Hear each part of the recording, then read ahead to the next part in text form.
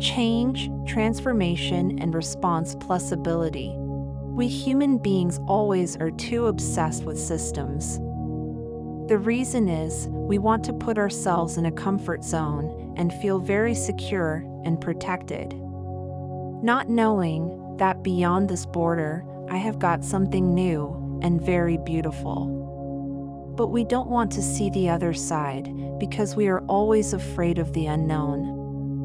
I've seen time and again that even when a change comes with some sorrow, still it's beneficial in some way or the other.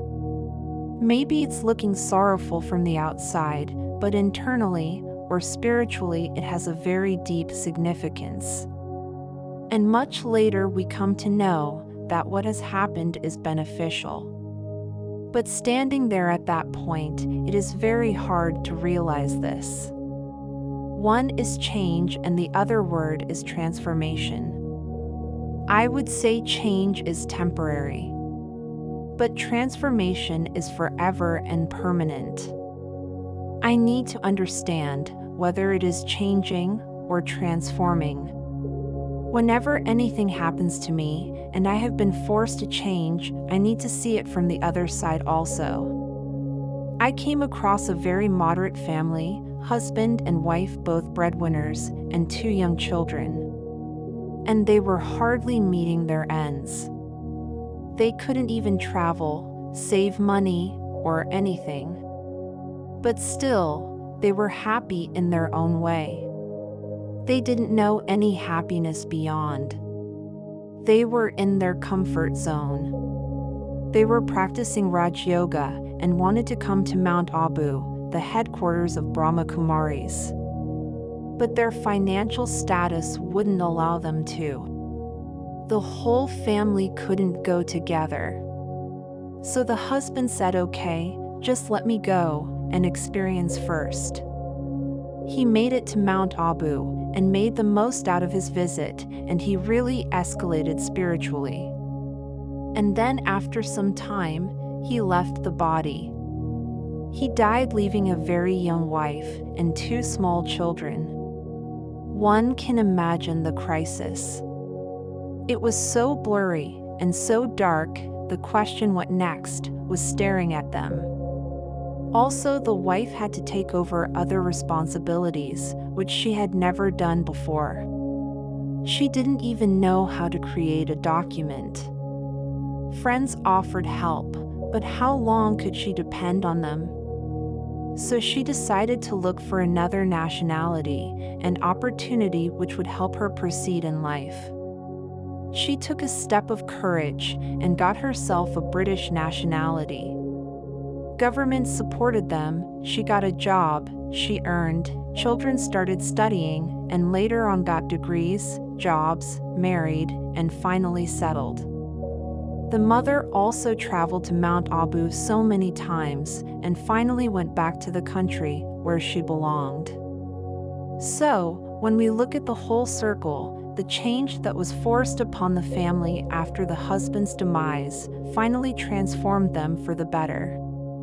It pulled them out of their little comfort zone and made them all more capable. The main thing is consciousness. We need to step beyond the consciousness of the role, the male-female, brother-sister, husband-wife, etc. We need to transform our consciousness from what am I to who am I. What I am means I am so and so with so and so responsibility. And who am I means I am an eternal being, a spiritual being.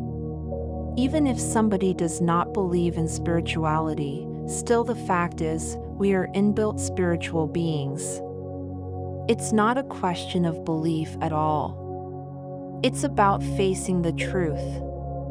If we can just go in and connect with our inner selves, we can go beyond these limitations. Once Dadi John Key, the former chief of the Brahma Kumaris, gave a very beautiful definition of responsibility.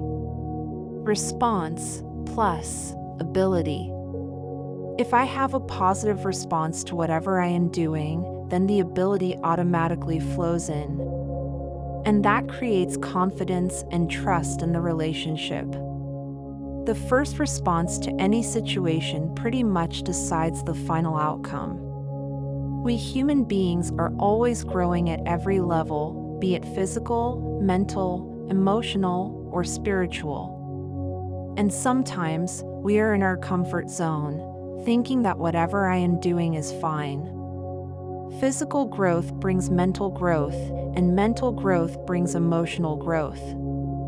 And that's where we are stuck. Because we have forgotten the spiritual side of our identity. We are not connected to the real knowledge of who I am.